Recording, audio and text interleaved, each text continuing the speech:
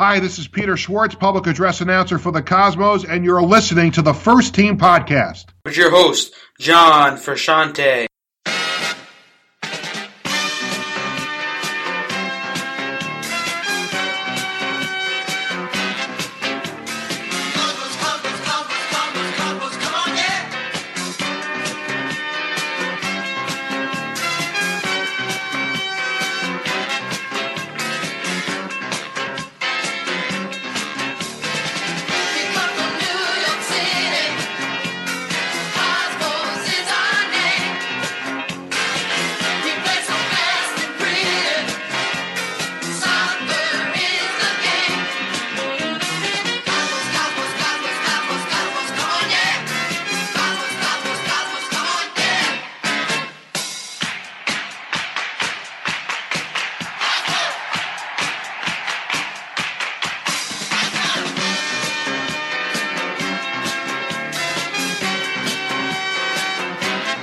Hello, Cosmos Country. Welcome back.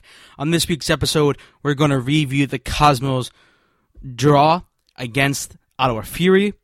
We're going to preview the matchup at the weekend against Jacksonville Armada. We have Clayton Freeman coming on the show to talk about Jacksonville Armada.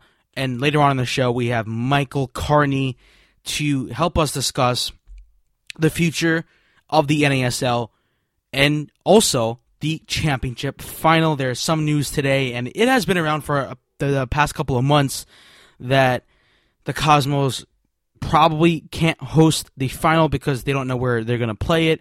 Are they going to sell their rights to their opponent, or are they going to find a temporary home for the championship final match? That's later on in the show. But first things first, I want to thank everyone for being patient. I finally got my computer back, and now we can finally produce this wonderful podcast for all of the listeners, or for Cosmos Country, and for Cosmos supporters worldwide. So I really appreciate that, and I really miss doing this podcast, and it's so fun, and it's so fun talking about the team that you love, the New York Cosmos. So once again, I want to say thank you to all our listeners out there. I put a question on Facebook, which is you can send in any questions about the future of the NASL, and so on, so we will read those at the end of the show. But the first things first, or the second thing, is let's review Ottawa Fury, New York Cosmos. It was a tough match, and it was a very interesting match as well. If the Cosmos would have beat them, they would have just eliminated them from the postseason, but they are still alive. A very, very, very, very small chance, but they are still alive.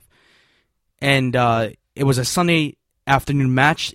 That's a great time to kick off, especially for the Canadian side. For some reason, they play on Sunday afternoons, but nevertheless, Jimmy Maurer, he gave up the first goal. And in the beginning of when Jimmy Maurer took over as goalkeeper after Kyle Renish a couple of seasons ago, he was a bit shaky. He wasn't this star player. He wasn't this quality goalkeeper. And with experience and with time, he became a quality goalkeeper. And this was just one mistake on his part. He didn't boot the ball. He didn't kick the ball down the field. He passed it to Ruben Bover, and it never got to him. It got to an Ottawa Fury player, and he made sure he put that in the back of the net, and that's what put the Cosmos down 1-0. It was a bad giveaway. It was a bad decision on Jimmy Maurer. It happened. And for the second half, they were trying to get that goal. And the Fury defense was really good. And the only way the Cosmos got their goal back was Andres Flores running down the wing, crossed it right to Adam Moffat. Moffat hit it with his foot, and then he headed the ball to Arango, and Arango got his head on it very strong and put it in the back of the net and put the Cosmos up 1-1. It was a great match. It wasn't 3 points, but when you're on the road, you expect to get at least a point, and that's what we got from the Fury matchup. If Jimmy Maurer didn't mess up, then we probably would have had 3 points in the bag. And it's so important because now, even though we clinched for the postseason, it's still important because you want to secure your fall season victory or your title. You want to get that shield. probably at home against Miami FC if other results go our way. If they don't, if the Cosmos keep on dropping points like this, then other teams can come behind us and take the fall season title from us, and then we can't host a semifinal, and we don't have these rights as a club to do the things that we want. Number one, to clinch a postseason berth, and two is to fight hard to host something, to host the semifinal, to host the championship final, no matter where it's going to be. But that's why the team is fighting hard, even though we clinched a postseason spot. This Saturday, we have a matchup against the Jacksonville Armada. It's going to be a tough match. And a cool stat here, some history. The Jacksonville Armada, they beat us, and the only time we played them at Community First Park, and they beat us 1-0. And I remember watching that match, and the stream wasn't working on Warm World Sports, and just everything was going wrong that night. I had to listen to it on the radio, Jacksonville's radio stream online, and I got to hear the Armada beat the Cosmos, which was not a great time, but this is going to be the first time this season that the Cosmos are going to travel to Jacksonville. So hopefully we can right that wrong and get the 3 points and beat the Armada. They are going to play spoilers. They are in last place, not even in the postseason picture, and it's going to be a very interesting match. It's going to be fun. And now we have Clayton Freeman to talk about the Jacksonville Armada. I'm joined by Clayton Freeman, who covers the Jacksonville Armada for Florida Times Union. How are you today, Clayton? Just great. I'm drying out after hurricanes swept through last weekend. The Armada, of course, has 4-day delay for tonight's game, so they've got 4 games in a pretty quick period of time. Let's just talk about that. You are playing tonight. You play the Cosmos on Saturday, and then you have another match the following week, midweek, I believe, as well against Miami. So that's tough times for the Armada with no playoffs. For any team that will have to play 4 games in that span of time, of course, they're all at home, or the next 3 are home. They've been out playoff race for a little while. I wish it wasn't until last week they were mathematically ruled. Yeah, and that's very dangerous for the New York Cosmos as well, because you don't want to lose some matches because they're trying to win the fall season. When the Cosmos travel to Community First Park, you guys beat us a couple of times, I believe, or once, if I recall. But we beat you here at Hofstra, but it's going to be on your turf. So what are you thinking going into the matchup? Well, it's going to be always one of those challenging things when you have one team that is already safely in the postseason, one that is out of it. Certainly the Armada has changed a lot since the teams met in July. The 3-0 win for the Cosmos that was very early in the fall season with Flores and Diosa and Adam Moffa all on the scoreboard for that one for the Cosmos. But it is something that also for the Cosmos, which they have never won in Jacksonville. They haven't played here yet this season. Both previous games have been at Hofstra this season. Last year, their only game in Jacksonville, they lost on the goal by Tommy Kruzanovic, one of the local players actually from Jacksonville who was on the team at that point for the Armada. And certainly something that I'm sure the Cosmos will try to exploit to what extent they can is the potential fatigue factor, and that it will be for the Armada only 72 hours after their previous game. I would expect there to be a few changes from what we see tonight, because there will be, I'm sure, some tired players out there. So the Jacksonville Armada, they've changed managers for their past couple of seasons that they've been around. Do you think that's a problem for the team because they can't keep consistency within their squad? They're certainly going to be looking to try to get stability going, because it is something, obviously, when last year you look at having two different head coaches, then an interim coach, then another coach to start this year, and now yet another coach. You're looking at 5 coaches within the space of not yet 2 years, and that's not what you're generally shooting for. So bringing in that stability and keeping things settled is very much a priority for the Armada heading forward.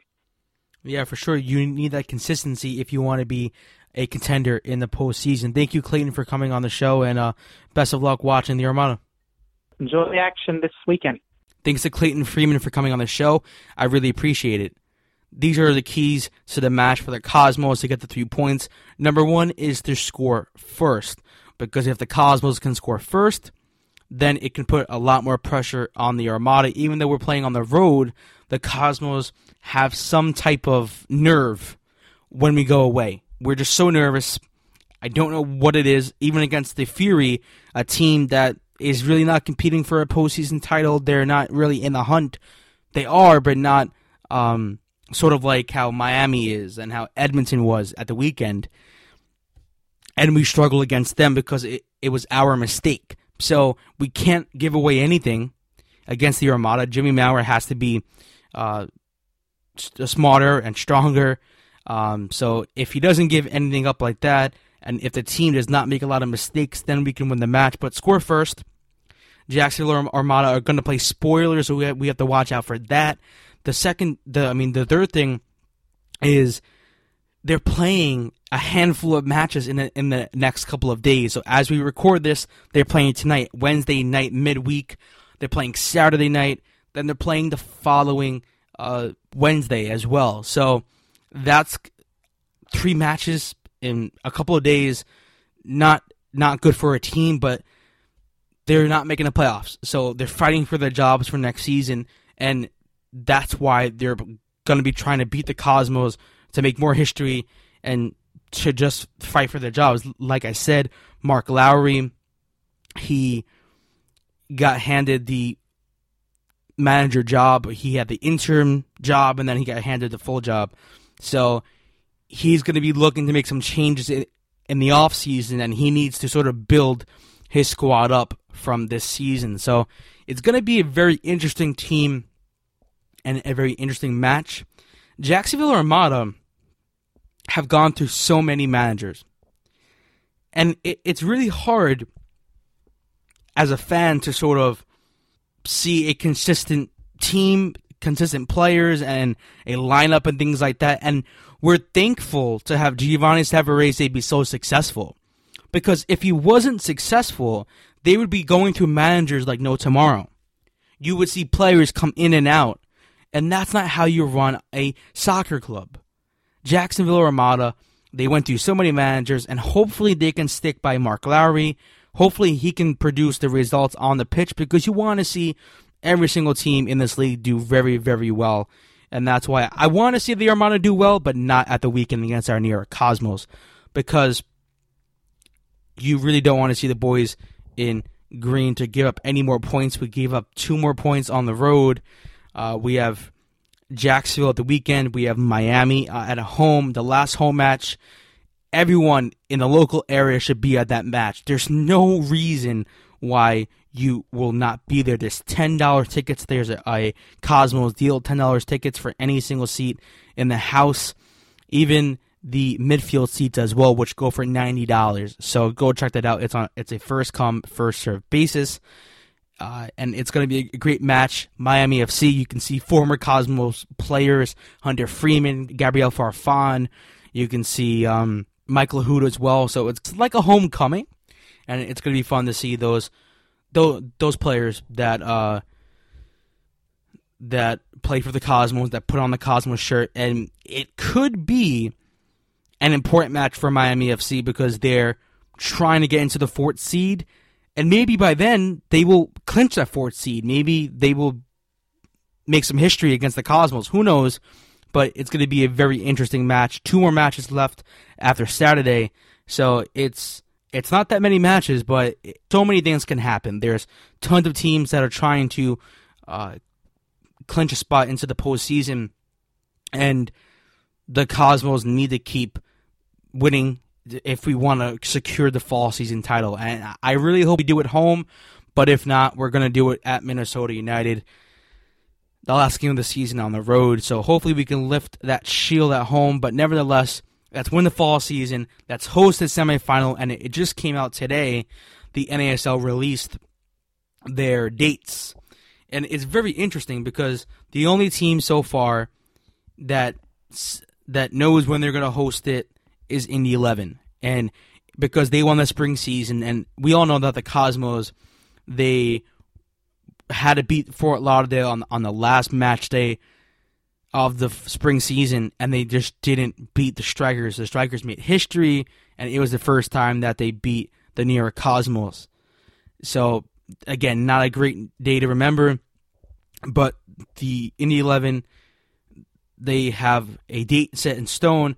They're going to play their semifinal on Saturday, November 5th at 3 p.m. Eastern Time at Carroll Stadium in Indianapolis, Indiana. And the fall season title comes with the right to host the other semifinal, and here are the details for each club should they end up on top. New York Cosmos, if they win the fall season, they will play their semifinal Saturday, November 5th at 7 p.m. Eastern Time at Short Stadium. So remember here, if the Cosmos win the fall season, they will host their semifinal at Hofstra Short Stadium. But the final could be somewhere else. If FC Edmonton have the right to host their semifinal, then they will play on a Sunday, November 6th, and the time is not released. It is to be dated. And if Miami FC comes out of nowhere and just knocks FC Edmonton and New York Cosmos off, then they will play on Saturday, November 5th at 8 p.m. Eastern at Ocean Bank Field. Of course, that's in Miami. So go either way. Like I said earlier, if the Cosmos keep on dropping points, FC Edmonton and Miami keep on winning, then we won't host anything. But hopefully the Cosmos win some matches and hopefully secure a fall season title. That's what we want to see. And the last thing that I'm going to talk about right now is, should the Cosmos sell their rights to their opponent if they win the semifinal, and if they can host, if they host the semifinal, and if they don't know where they're going to play the final, and say, for example, they're playing Indy 11, and I understand that you shouldn't sell any rights to host a final because it's a revenue stream and it's home field advantage, and that's something that the Cosmos really have. You can't say, well, if you go to Indy, we are going to win the match. No, we went to Indy in the fall season and we lost 3-0. We went to Indy in the spring season and lost as well. So maybe selling the rights is not a good idea, but if you look at it as a long-term plan, maybe you could take that money and invest it into the team for next season. Maybe we can buy a handful of players, for example, in some positions. Maybe we can secure a home for next season and the coming seasons with that money. I'm not trying to say that the Cosmos don't have a lot of money and they need a lot more money, but what I'm trying to say is I think it's a bigger picture, and I think a lot of Cosmos supporters are just saying, we need to host the final this season. I understand that because we need home field advantage and we're great at home. And I remember last season, and you can feel the atmosphere, and that's only a cup final atmosphere. You can't get that at Cosmos versus Miami FC or Cosmos versus Tampa Bay or any other team in the league. You don't get that atmosphere at Hofstra University at all, but you get that at a cup final or at a semifinal. I remember the Strikers at MCU Park. That was a nice semifinal. It was a Sunday afternoon, and it was very exciting. Or maybe it was a Saturday. I don't really remember.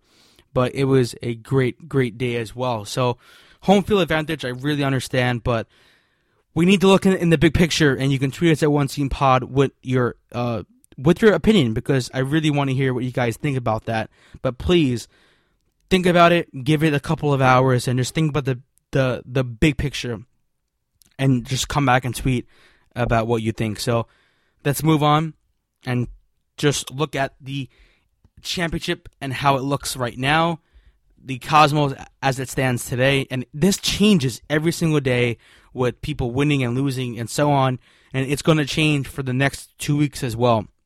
Cosmos are in the first seed, so if the season ended today, Cosmos would play Minnesota United at home on Saturday night at 7 p.m., but that could change. Indy 11 against FC Edmonton, and Indy would host that matchup. That's set in stone that Indy 11 would host a semifinal matchup, but we don't know who they're going to play, and we don't know who the Cosmos are going to play as well either. So it's going to come down to probably the last match day, or maybe the second to last match day of the season.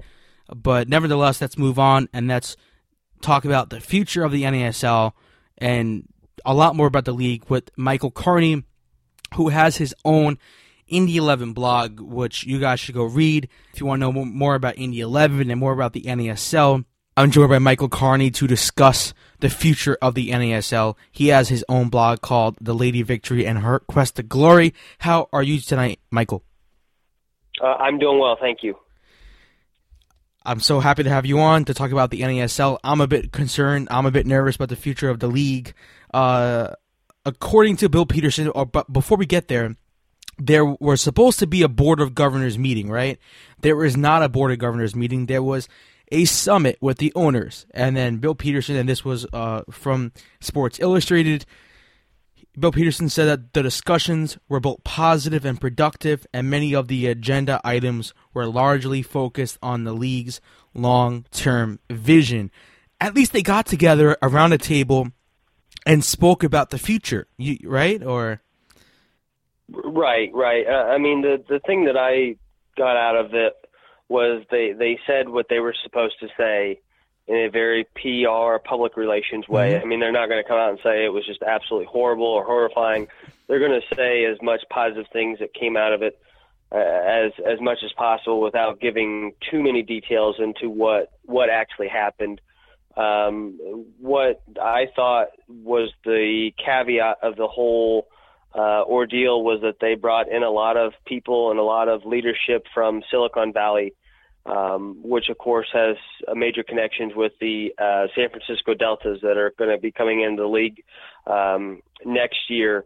I thought that was the real key point that they made, that they brought in these people with leadership skills and things that they can hit home that really the MLS and USL have really failed to do in those terms. And what I mean by that is if they bring in Silicon Valley, they can enhance the stats that they already have and bring in technology and leadership skills and styles and different ways of recruiting and getting in talent within the league and having a more stable league in more of a, I guess, millennial 21st century point of view from economics and branding and marketing and so on and so forth. So that was like the big caveat that I took away, or the big main point that I took away from it was, because I thought the rest of it, Bill Peterson just, simply gave us what we wanted to hear, because that's what that's what the league was going to say in the first place anyway, in my opinion. Mm-hmm.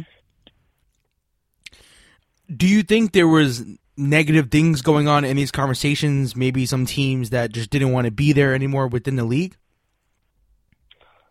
I mean, I don't know about that. I mean, I can only speculate, and we could only speculate and say. I don't know. Probably. I'm sure there were disagreements on things or so on and so forth. But I mean, because at the end of the day, every club is looking out for the best interest of themselves. And I think that's the problem with the league, is that we're not all working together. It's more of the Rowdies want to stay around, the Cosmos want to try to stay around for a long time. You know what I mean? It's not like everyone's coming together and saying, we're going to be the strongest league for 50 more years, and then we're going to just become a massive tradition in American soccer.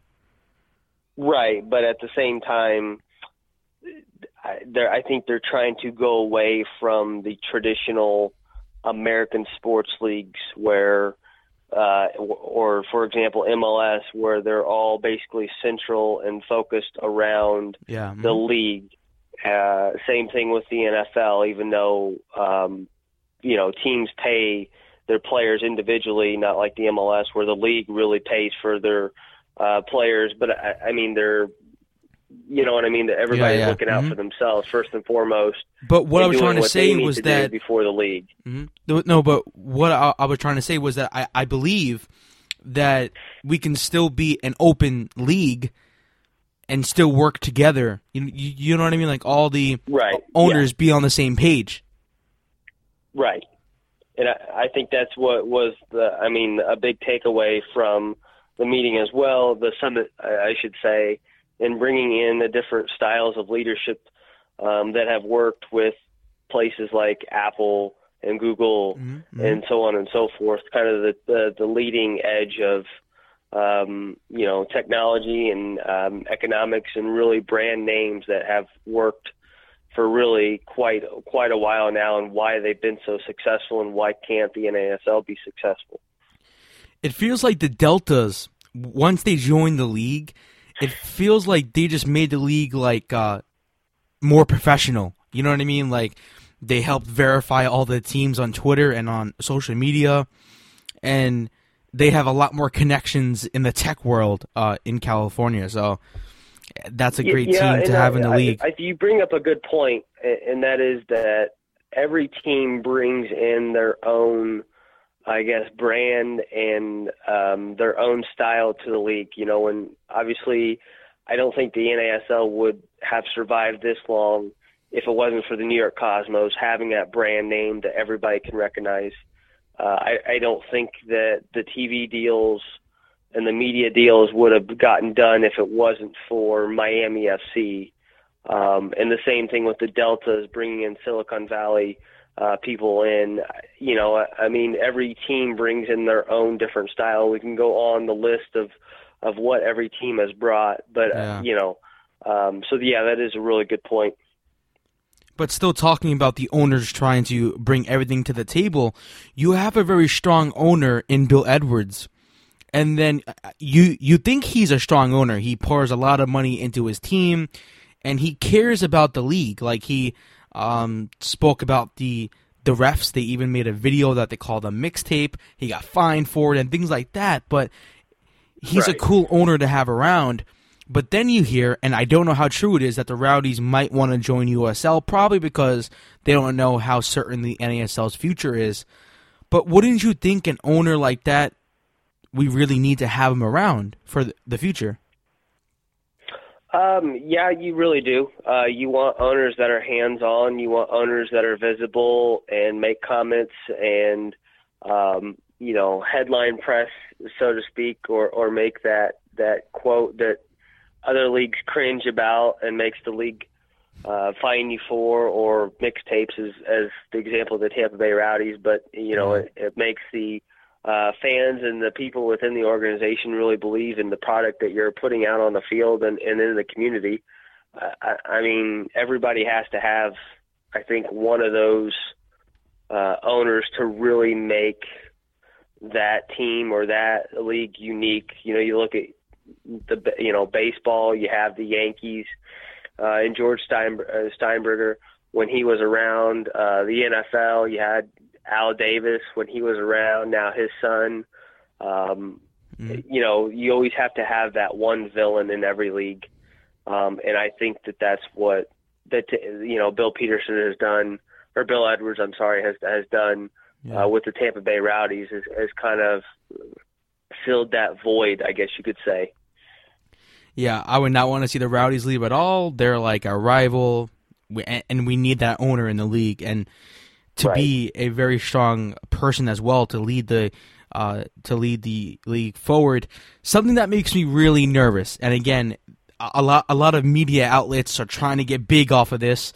Sports Illustrated, they're already big, but there's this media outlet they're called SF Gate. Check them out. And they had an article recently, and they said that up to 5 teams can leave the league, the 12-team league.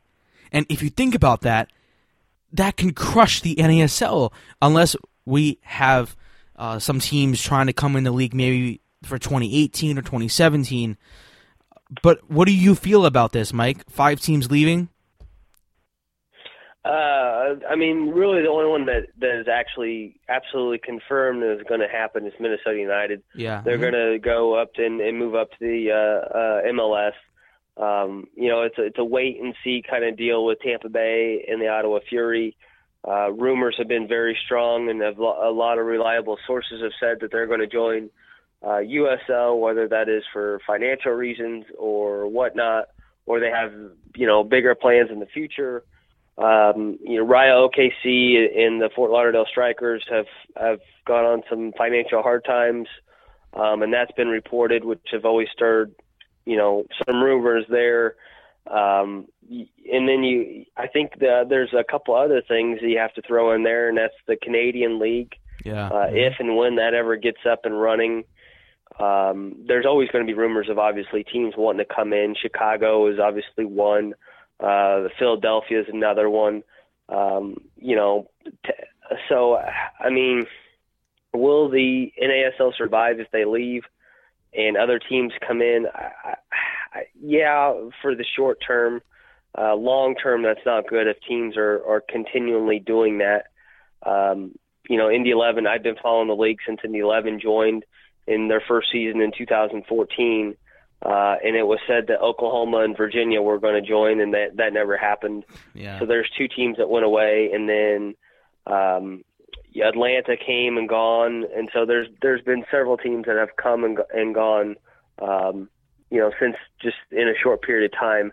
I don't know. I think, in 10 years from now, I said on Teo Gautier's podcast, NASL Nightcap, towards the beginning of the season, that the NASL will be holding on by a sure thread or extinct in 10 years. I think that's still going to be the case, just the way U.S. soccer and Canadian soccer are moving towards.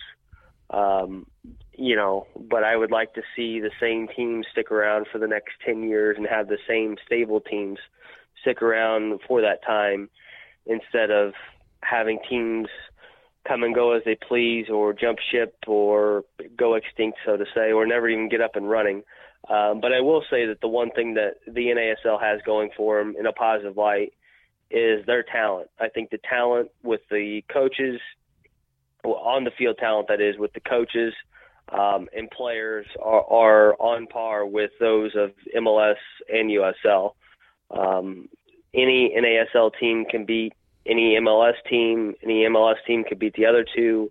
USL can beat anyone, and so on and so forth. So on any given day, really. You saw that last year, and you saw that this year.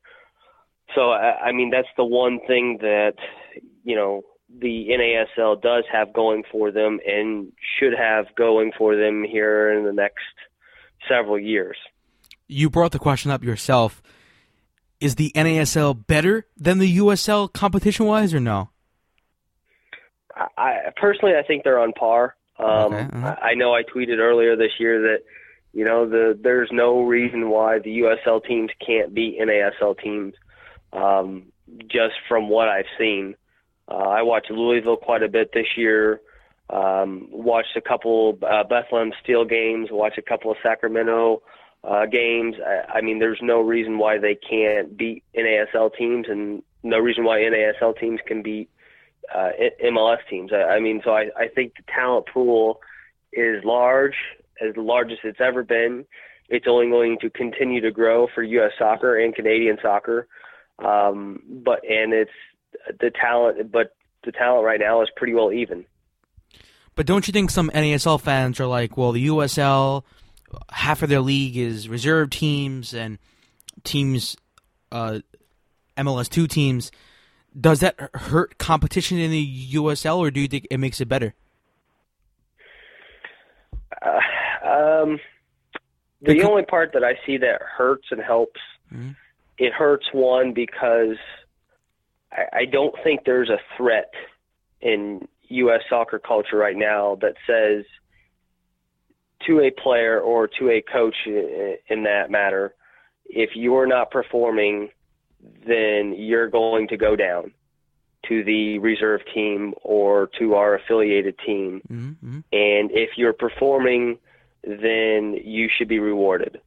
There isn't that going on right now. And I think that in some ways does hurt, yes, but at the same time, it does help those players who are late bloomers or went undrafted or went to that small D2 school or D3 school that was overlooked, but could make a USL team really help them develop their talent and really hone in on their skills, and really help them. So, I mean, I see some pros and cons to the whole thing.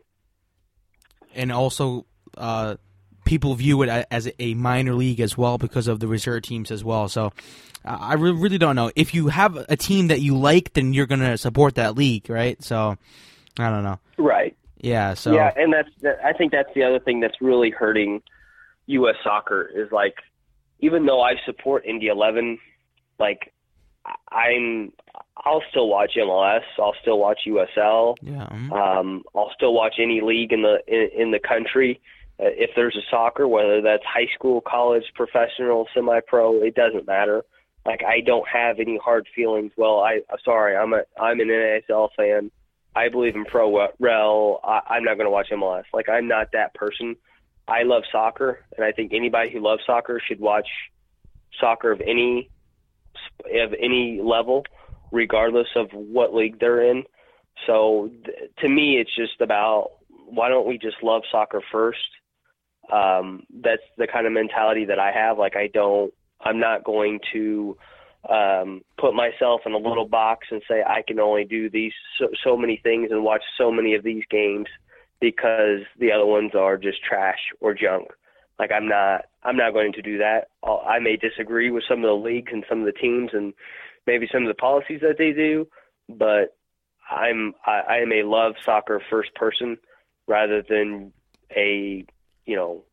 against pro rel or against MLS or against lower league teams or what have you. Like, that's just me. I feel like sometimes I'm in the minority when I say that, but that's just me.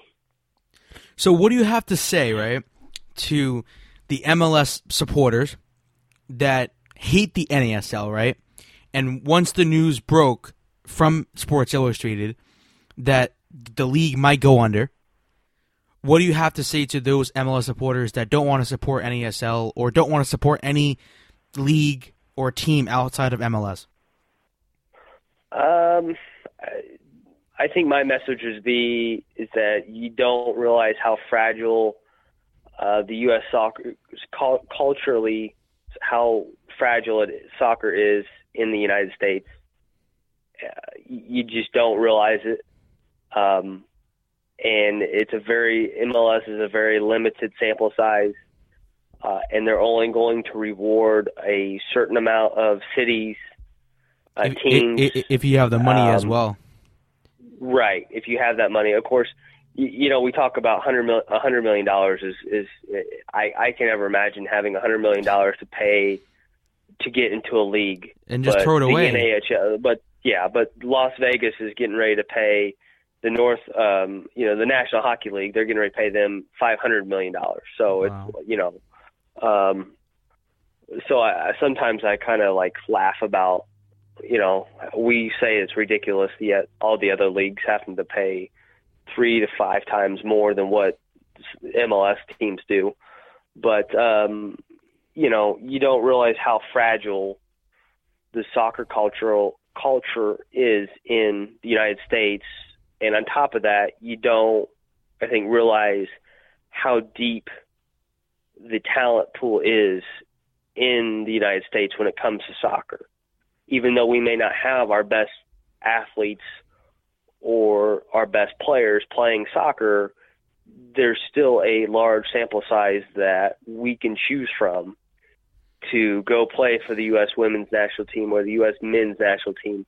Because at the end of the day, the ultimate goal, regardless if you are a USL fan, an NASL fan, an MLS fan, you like high school over club or club over high school, or you like college, the ultimate goal at the end of the day is that you make these coaches coach the way they do and players make them play the way they do in order to do the ultimate goal, which is support the U.S. national team. It shouldn't be about, getting that Division I scholarship or my team is better than yours or my league is better than yours. The ultimate goal is to help the U.S. national team, whether that be men's or women's. That should be the ultimate goal. And for a lot of countries, it is the ultimate goal. and that's why you're seeing them so successful. That's why you're seeing the German national team so successful and consistent throughout all these years, is because at the end of the day, some players may not produce or play as much for their club team, but when it comes time to put on that national team jersey, they're going to produce because they have to, because they've been told this whole time, this is the ultimate goal and this is why you're here, and so on and so forth. But the problem is that you're totally right, Mike, but Jurgen Klinsmann really does not look past MLS or abroad for selection for the national team. So maybe it will come, or I'm mistaken there. He picked Miguel Ibarra for a couple of friendlies, right? But he plays for Club Leon now. And that so. I look at Bob Bradley when he was coaching the team, and he brought a lot of players in that were based here in the United States, or at least my opinion, whereas Jurgen Klinsmann said, why don't we bring in more players that are abroad, maybe born in the United States, born as a U.S. citizen, but live in a different country. I mean, there's different ways of looking at it. I know Jurgen doesn't always like Jurgen Klinsmann. Jurgen Sumner coached the Indy 11 team. Jurgen Klinsmann coached the U.S. Men's national team. Klinsmann, I don't think he likes the MLS policies, and a lot of times U.S. soccer and MLS are not always on the same page, or not always looking at the same goals, which the ultimate goal should be to supply these players and coaches for the national team, which I don't think is always the case. But if Jurgen Klinsmann would make a huge statement and just pick players all from the NASL, or some of the players from the NASL except MLS, that would be a massive statement to U.S. soccer.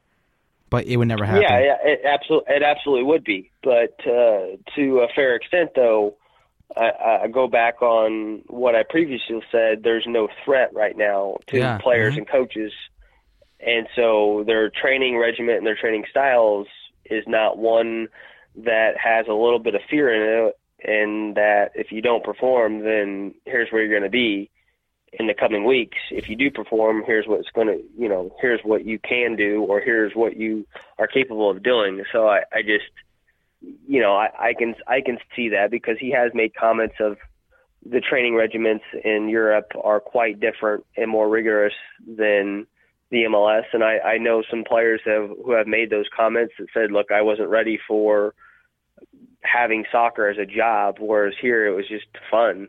Now I go to a different country and it's an actual job where it's not life or death, but if I don't perform, then I'm essentially out of a contract and out of a job. Yeah, I just think MLS, U.S. men's national team, they're so relaxed, you know what I mean? No one cares. Okay, I lose. Okay, I still have a second, third, fourth, fifth chance, but in some countries that just doesn't happen. Let's move on and move the chat towards Neil Morris. He has his own podcast called the Inverted Podcast, and he had the guy that Rayo Vallecano, he sent over this guy, and this is the guy that he had on the show to do all his dirty work and all that to sort of put the team back on track, right? So tons of things came out in this interview. He tried to right all the wrongs. The wrongs he was trying to say was that the local group, the managing partners, they didn't pay the school from day one. They never paid the school. So this guy had to come and pay the school off, and he had to pay a lot of people off as well. So that was really sad to hear. And then that they didn't market the league as well, because I heard that Rayo Vallecano thought, why do we market anything? You know what I mean? Because in Spain, they just open the gates. They've been there for like hundreds of years and so on, and people just walk through the doors. Also, he said the league is boring.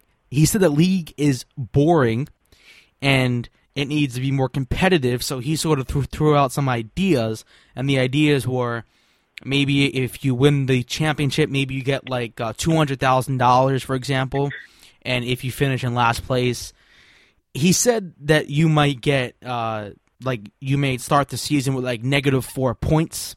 I don't know how that can even work. I mean, competitive-wise, but it would sort of give you a kick up the backside and say, don't finish last, you know what I mean? But right. How do you feel about those comments? And also he said that him and the partner in Vallecano, they want to stay around for the future, but they really want to know more about the future of the league first. Yeah, I didn't get a chance to listen to the actual podcast, but I will say, though, that, first and foremost, you got to feel bad for the Rayo OKC fans, and you have to feel bad for the players who, were probably promised a lot of things, and now all of a sudden reality hits and those things are not promised. And same thing with the fans. I think the league and the local owners have really learned a lesson in you can't get a team up and running in 4 months. I think that was just the biggest, and now you're seeing all this backlash to it, whether it be negative or positive, or sending people over to do all the dirty work from Spain to Oklahoma City. It was a nice concept in theory and abstract, but then once it hit the ground running, it did not go well at all. But the thing is, though, is Rayo OKC is one of the most talented teams we may ever see, or we have seen since the NASL started. They are just unbelievable to watch in what they can do and how they can do it. They're still pushing for a playoff spot. So you got to give credit to the players and to their new coach for really coming into uncharted territory and really an uneasy situation, a difficult situation, and they've been able to succeed in it. So tip of the cap to them. As far as the competition stuff goes, just based off what you just said, John, I think that happens in every league. There's always a competition committee, and they're always looking at things to enhance the game and make it more competitive, or make the game shorter, or if you score so many goals in a game, you get so many points. There's always leagues trying to get an edge to enhance their talent and enhance the competition in order to bring more fans in or to get more publicity on it. So that's just how I see it. But do you think he's right? Because, if you win the title, it doesn't mean anything. You don't qualify for the CONCACAF Champions League. I wish you were able to, because there's no Pro Rel, so just give the NASL a slot in the CONCACAF Champions League. But besides that, say they don't give us that, maybe you give a team some prize money, because I think the league needs something to say we won and we fought because of this, not just for bragging rights, because that's what it is right now. It's just, okay, we won 7 titles, but it doesn't mean anything if you just lost every single title. It doesn't make a difference. You're still going to be back in the same league next season. So do you think we need some type of incentive if you do win? As in terms of being promoted or relegated? No, not Pro Rel, but just like staying in the NASL, but you get some type of reward. So say maybe if we get a CONCACAF Champions League slot, that I would be so excited for that one, but it would probably take a couple more years of sort of consistency with teams. But maybe just prize money, for example? Yeah. The only way I think an NASL team is going to get a CONCACAF spot is if they win the U.S. Open Cup. But I just think financially, I don't think teams can really compete in the CONCACAF from the NASL. And I'm sure Pro Rel people are just jumping all over on that statement. But I can't see a team like FC Edmonton, for example, travel all the way down to Mexico, back up to Edmonton, from Edmonton all the way to, Trinidad, Tobago. I can't. So yeah, I do see, there should be some incentive. Yes. I'm sure there is, some sort of financial, or monetary gains from winning the championship. whether that be from the league or ticket sales or merchandise. I'm sure there are corporate sales. I'm sure there is. We just don't know about it. Mm-hmm. But I mean, you ask fans in Indy about the Indy 11 winning the league, and people like capital TED saying it doesn't mean anything. Yeah, it does. It means a lot to a lot of fans and a lot of people here who have always dreamed about having a soccer team here in Indianapolis and have seen those dreams come and go with the change of the wind. I mean, we've had so many pro soccer teams here, and yet my generation hasn't really been able to actually been able to accept it and enjoy it. So, and you talk to fans in Edmonton, I'm sure they say the same thing. We are in the Siberia of soccer up here, and yet we're able to have a winning culture and a winning team, and we made the playoffs. So, I mean, I think there's a difference between fan bases, but I think the ultimate goal is we really don't care. A championship is a championship. It doesn't matter what level. It's still hard to do.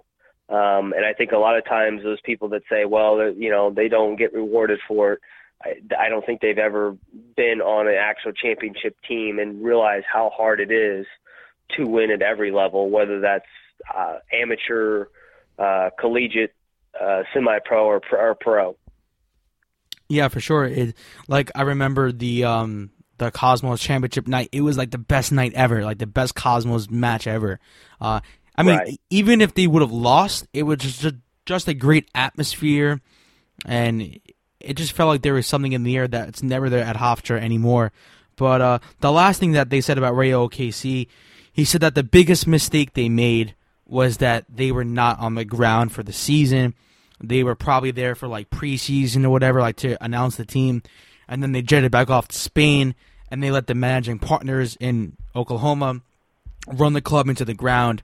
And he said that's the one problem that he has, that they weren't there for the season. So that's a sad point. Yeah, and but, I think we just have to take that with a grain of salt, because that could be he said, she said kind of deal where, the ownership group locally was doing a good job or they weren't doing a good job, but that's just the opinion of Rayo Vallecano and how they see things done in Spain compared to the United States. You know what I mean? Yeah, and also the last thing he said, that they gave out too many tickets for free, and he said that if you want to come in the stadium, and he said it was like maybe over 10 times, if you want to come into the stadium, it's $12 if you want to go into the stadium. $12, okay, guys? So yeah, don't be looking for some free tickets from Oklahoma or Rayo OKC anymore. It's $12. No discounts because they're from Spain. So, moving on to the last topic, and you sort of brought it up, was the final. It came out today a little bit. It got reported today, but it's been in probably Cosmos supporters' minds for a while. It looks like the Cosmos are going to win the fall season if everything goes according to plan. If not, we still make it to the postseason, to the championship, but we may not host a final or semifinal at all. But if we do win the fall season, and if we do win the semifinal, we have the right to host the championship final. We don't know where we're going to play it, and I forgot what month it was, but it came out, and it said Eric Stover and the Cosmos are trying to figure out where they're going to play the final. And this was like a couple of months ago, so that really caught me from surprise.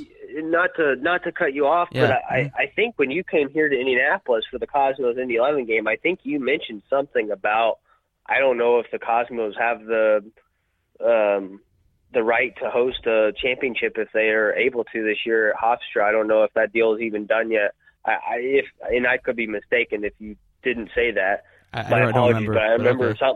something of that sort came up when you were here in April. Yeah, but there's some rumors going around that if the Cosmos can't find a place to play, right, then they might sell the rights to whoever's in the final with them. So people are saying maybe it could be Indy 11 if you guys make it, because you guys are hosting a semifinal. And today the NASL announced sort of the dates for the semifinals. So you guys are hosting one. I think it's like a Saturday afternoon at 3 p.m. Right. So it can either be the Cosmos are hosting it that night, or if we're not hosting one, it's the next day. So my sort of question to you is, the Cosmos are supposed to be, and it keeps, like, each year they're not living up to this anymore. We're the flagship team. We're the best team in the league. I mean, on the field we are. Right. Off the field, we're just not really that anymore. But we're the flagship team and the team that everyone sort of looks up to. Do you think it's right for the Cosmos to sell hosting rights to another team?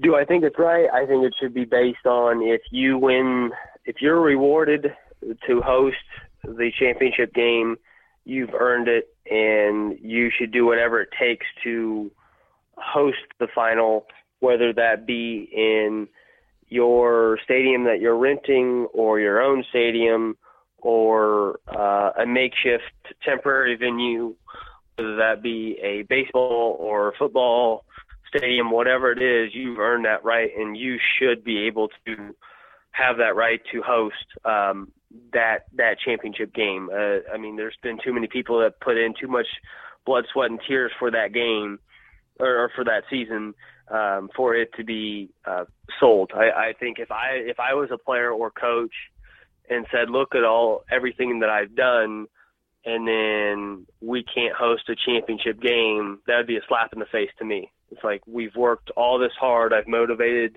my team and players and pushed them to the brink of exhaustion and beyond.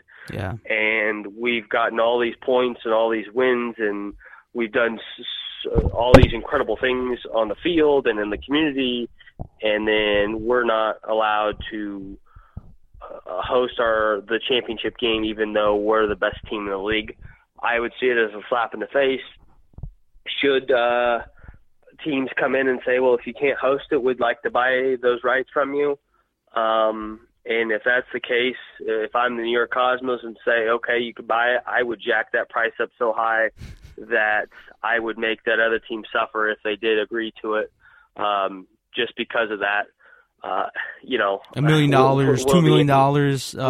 Will the NASL allow that? I don't know. No offense to the people of Edmonton and FC Edmonton, but I have a feeling that if Edmonton ever hosted a championship because they bought the rights from the Cosmos, I think the league headquarters would flip its lid. Here we are wanting to be a perennial league and a serious league in the North American soccer landscape, and we're going to Edmonton out of all places. I think some people at the headquarters of the NASL would flip their lid on that. As rightly so, they should probably hear for Indianapolis if Indianapolis bought those rights, because Indianapolis is not always seen as that premier destination compared to Miami or Los Angeles or New York, so to speak. But you guys draw the crowds. You guys draw the crowds. No, you get like 9,000, 10,000 each game. So right. If you can throw this massive championship match and if you can promote it, you guys have like a week to do it, because once you win the semifinal, it's the following weekend. So you guys have a full week absolutely, to promote that thing. I'm just looking more at an outsider's point of view of would I rather go to Chicago or Indianapolis? So I'd rather go to Chicago. Would I rather go to Buffalo or New York City? I'd rather go to New York City. We should be the preferred destination, but we don't have the facilities to do that. You know what I mean? But right. If we had a place, and maybe we do have a place, and they're not going to announce it until we make it to the final. You know what I mean? And I think it brings up a legitimate point of some other leagues here in the United States and around the world. Their championship is hosted at a neutral site, and it's based on bids or a national stadium, whereas London has the FA Cup at Wembley Stadium every year. and they have all their premier titles at Wembley Stadium except for the Premier League. Super Bowl has a host city every year. Same thing with the NCAA championships. They have a host city for their sports every year. So I think that would be something serious that the NASL really needs to take into consideration and say, okay, well, a lot of our teams rent their stadiums. Do we put it on and put it out there that let's have, all these cities bid for that championship, so to speak, whether it be in our own teams that are already in our league or cities outside of our league that love soccer and crave soccer or have never hosted an event like this before and want to put something on to really catapult them into unmarked territory where they've never been before. Yeah, and also U.S. Soccer should, that's a great idea, and I've thought about it before, but I don't know where it would be. We need a national stadium. You know what I mean? So, I see that too, but at the same time, it's not really important, but I think it's a good issue. No, it is. It's a good issue, but at the same time, that stadium kind of is out in Los Angeles. At what's it now? The Home Depot Center, I think, is what it's called, or whatever the name is now. Where the Galaxy play. I mean, that's kind of like the semi-home games for / national team stadium. But you got to realize that, the United States, and even the United States is so big that, you're basically cutting off majority of the people that if you host it all the time on the West Coast, you're cutting off everybody on the East Coast and vice versa. Yeah. And then the Midwest and South, it's, most people, if it's hosted in Florida, most people here in Chicago or Indianapolis are not going to travel 1,000 miles there. Or if it's hosted in New York, they're not going to travel 3,000 miles from Los Angeles to get to New York. Yeah. So I do see that, yes, but I don't think that's a big issue for the U.S. national teams. Yeah. So, quick, Mike, who do you think's going to win the fall season? I think the Cosmos are going to win the fall season. I think they pretty much got that the grasp on the fall season. So I think the Cosmos will win the fall. And who do you have? So it's Cosmos in the first seed. So we would end up playing Minnesota United. These things could change here and there. So far, as it stands today, Indy 11 are going to play and host the semifinal and play FC Edmonton, which that's great. So you don't have to play in the cold and in the snow and everything. And for the first time, the yellow ball was used as well. So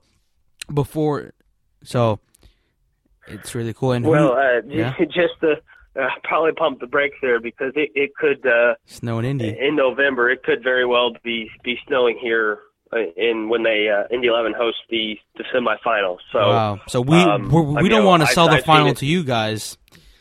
Yeah. So I mean, if I was the Cosmos, right? Arcel, you want the final? $4 million, okay, man? And he'll be like, "Oh no, we want to build a stadium." So yeah, man. Who do you think's gonna win the final? And you're probably gonna say Indy 11. Well, that's a good question. And it depends. Obviously, Indy 11 is playing Jacksonville right now. I don't know the score, but Indy 11 has really struggled on the road. So if they have to go away for the championship, they haven't won a road game since April. Late April against Rayo OKC. So, if Indy 11 goes on the road, it's going to be a very tall task. If they're at home, I think it's not a slam dunk, but the odds of Indy 11 winning are much greater. But we'll see because there's so much soccer left to play. There's 5 or 6 games left, and basically I looked at the standings earlier today. Basically 4 through bottom of the table, except for Jacksonville and Puerto Rico. They're basically out of it. But everybody else is still in play. So, it could be Minnesota right now But next week it could be Tampa Bay. The following week it could be Rio, KC. It could be Fort Lauderdale, Miami. I mean, who knows? It could, that fourth place team, who knows who it's going to be. So Indy 11 fans want to see you guys, of course, win, right? The semifinal. And then you guys want to see the Cosmos, of course, lose, right? So that means that you host the final. That means you would host the final. Whoever right. you'll be playing. And I think it brings up a good point, though, too, is that I think teams this year compared to last year, you're seeing it now with the top three in Edmonton, New York Cosmos, and Indy 11, is that they have been so good at home and they have that intimidating factor that has played a huge part in their success this year. And I think more than any other season that I've ever seen is that it's so much harder this year to win on the road. It's so much harder to get points on the road this year, be it travel, more games during the week, competition's better, but teams at home, for some reason, they are so much better. Yeah, they have that home field in their advantage. friendly confines than they are on the road. Yeah, the Cosmos have that big problem this whole season, and as a Cosmos supporter, you would never think that. Like, the first away match was against Indy 11, and that's where it all went downhill on the road. So against Indy, against Minnesota, it was just the worst time to be a Cosmos supporter in the month of April. But thank you again, Mike, for coming on the show. Hope to have you on real soon to talk about the NASL and the future of the league. Check out his blog, Twitter, Mike. What is it? At Mike's? It's at Carney and Indy. Yeah, okay, man. Thanks for coming on. All right, thanks for having me. We're getting to the end of the show where we talk about your opinions and the questions that you send to us on Twitter at One Team Pod and on Facebook, but this time it is on Facebook. So Brian Morales says, in the eventually expansion to the West Coast, is the league thinking about making a East and West Coast conference, or what the plan is if they have one for this scenario? At the moment, I don't think we have enough teams to make conferences, even if we add a handful of West Coast teams. I think a conference, or East and West Coast, I think they would make travel very low. So you would not see Edmonton go play the Cosmos every day, for example, or you wouldn't see them travel across North America like no tomorrow. But at the moment, that can't happen because we only have 12 teams. And it's really impossible. But if we expand to, say, 24 teams, maybe 20 teams, maybe you can see two conferences and see 10 teams in one conference and 10 teams in the other. Personally, I don't want to see that because you try to be different from MLS. And if you make those conferences, you sort of align as an American league, which we are, but we're not trying to Americanize everything within the league. And two, you're just copying MLS, so I don't think that really is going to be happening. Tim says, and he was talking about the NASL, he says, the demise of NASL was a BS USL plot and not real. The only thing to talk about is what changes the league needs. That should be your question. How do we market the league? What new cities would be the best? How do you get Latinos watching? How do we get stadiums? People need to stop talking about the league disappearing. To answer that and to not really go into how do we market the league and all that, just to sort of respond to, and I think he's referring to Sports Illustrated, his article, right? And I think he has a point, and the only reason I'm saying that is because Sports Illustrated, and they never come out and say, this is what happened in week 5, for example, of the fall season. They're not talking about NASL action each single week. They're not talking about it. They're not. The only time you see the NASL actually talking about positive things about this league was, if I can remember, I think Grant Wall was at the NASL final at Hofstra. That was the only time you actually saw them positively doing something great. But at the moment, you're seeing them sort of put the NASL in a negative light, which is not good at all, because it gives us negative press, SI talks about it, maybe NBCSN starts talking about it, and then you have the whole country looking at the NASL like we're no good. So I understand where he's coming from, but I'm nervous personally because there's rumors and there's reports that up to 5 teams might leave the league. Then you might be questioning 2017 and what happens in that season. So we're going to cover everything that's going on, the happenings throughout the next couple of weeks, the next couple of months. We are going to have Michael Carney on the show again to help us talk about what's going on and to have a great conversation about the future and what is going to be reported in the next couple of weeks and what we hear as well. So we're not going to depend on Sports Illustrated and people like that, but we're going to try to get our hands dirty and sort of get to the bottom of what's going on. So Leo, he says, what seems clear, however, is that the NASL is settling into the lower divisions, and as Cosmos fan, that bums me out.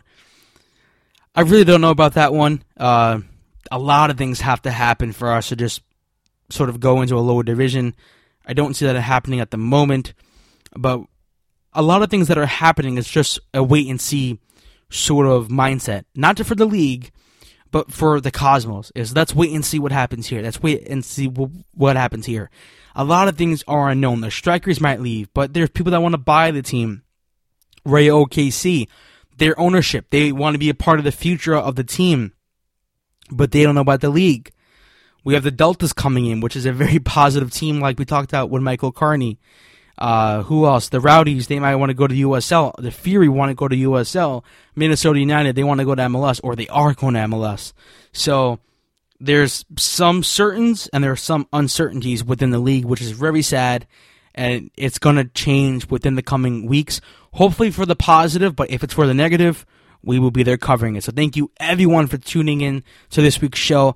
Like I said in the beginning of the show, I really appreciate you guys taking your time and to listen to this show and also waiting for my computer to get fixed, and I really appreciate the patience there. So thank you, everyone, for tuning into this week's show. I want to thank Michael Carney for coming on this week's show. Check out his blog. Follow him on Twitter, as he said in his part of the show. Also, follow Clayton Freeman as well on Twitter. He covers the Jacksonville Armada. So if you want to know more about the Armada, check him out on Twitter as well. And lastly, next week we are going to have, hopefully, a big show talking about everything going on within the Cosmos, within Cosmos country, and cover a lot more within the league as well. And things are going to change within the championship scenarios as well. So stay tuned. Follow us on Twitter at One Team Pod, Facebook at the First Team Podcast, our blog, firstteampod.com. We will have tons of articles about the Cosmos future, about the NASL, and about the championship as well as everything happens. So make sure you go on our blog, First Team Pod, and that's pod.com. Check it out. We have our shop as well, so pick up a First Team Pod shirt so you can support the podcast while the Cosmos go into the championship.